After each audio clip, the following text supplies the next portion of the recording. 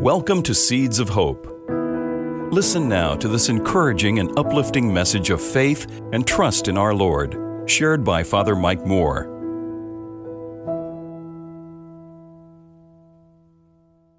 Perhaps you've visited a vineyard in the past, or seen them in the movies, Tuscany or France. Cinematographers do a great job filming these scenes as you see the sloping landscape and the row after row of trellises with the grapevines, and then the close-ups of the branches and the leaves, and if it's harvest time, the clusters of red and white grapes, so luscious.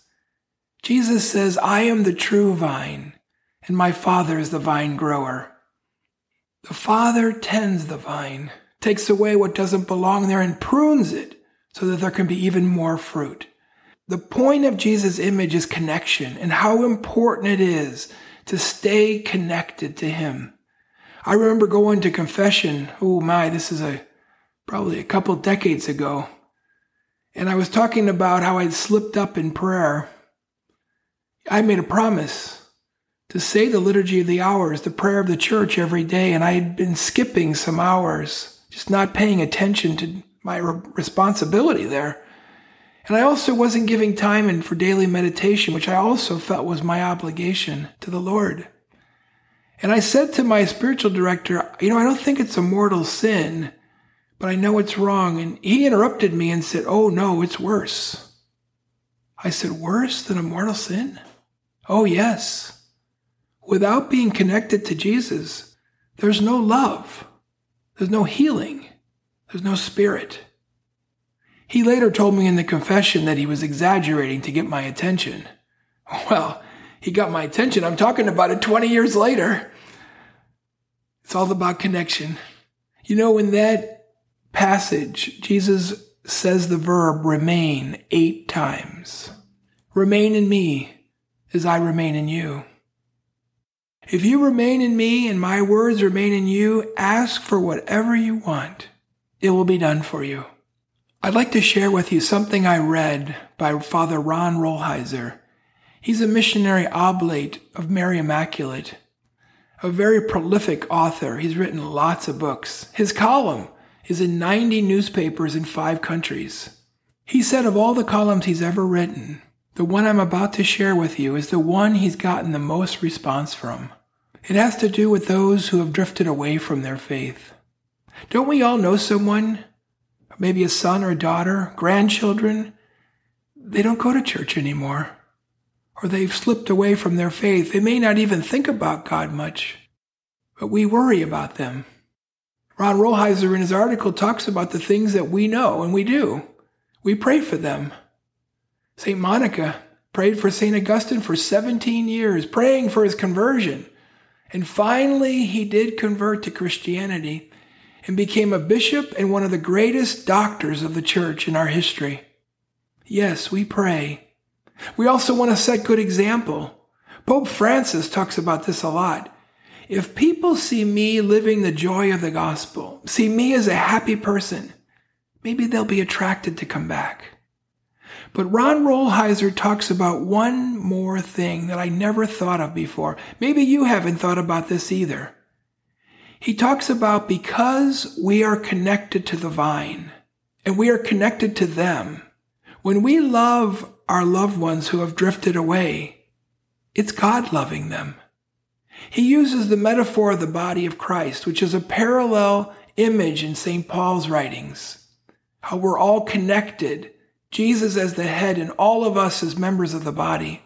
When our loved ones ask for our forgiveness for some transgression, it's not like being all the way back at the confessional, but they're in the process of forgiving. It's really God who is forgiving them. Isn't that amazing? Isn't this a powerful reality that maybe we haven't thought of before?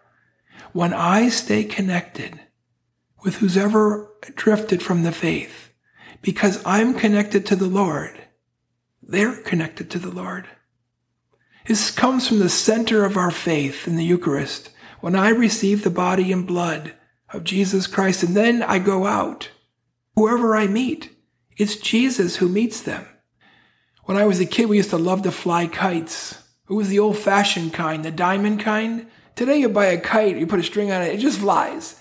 In the old days, those of you who have done this, you know what I'm talking about. You had to make a bow in the back. It had to be 4 inches deep or that kite would just flip-flop around.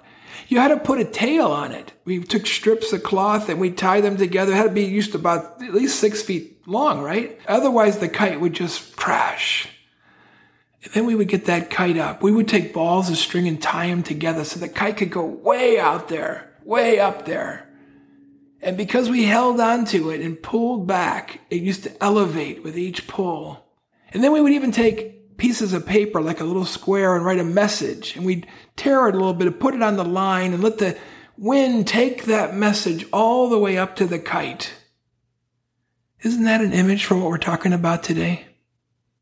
No matter how far away our loved ones may seem, they're still connected to us.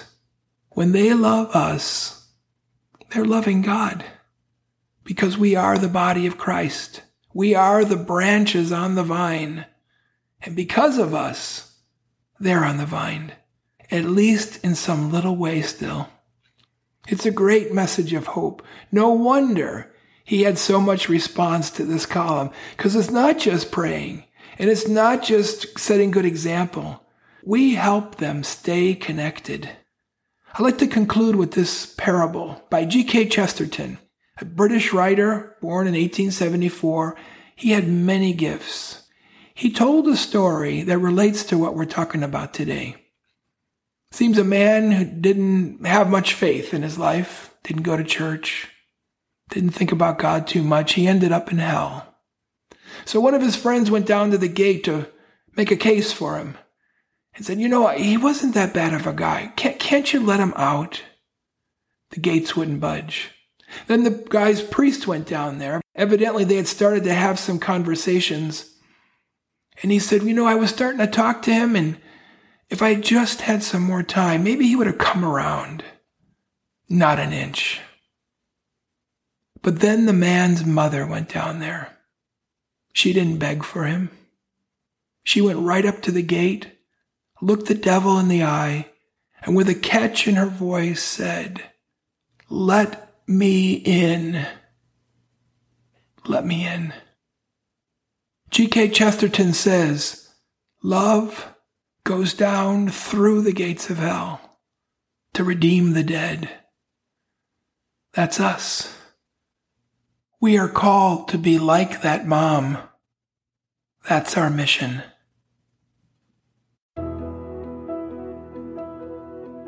If you found this episode helpful, please share it with someone you know. God bless you.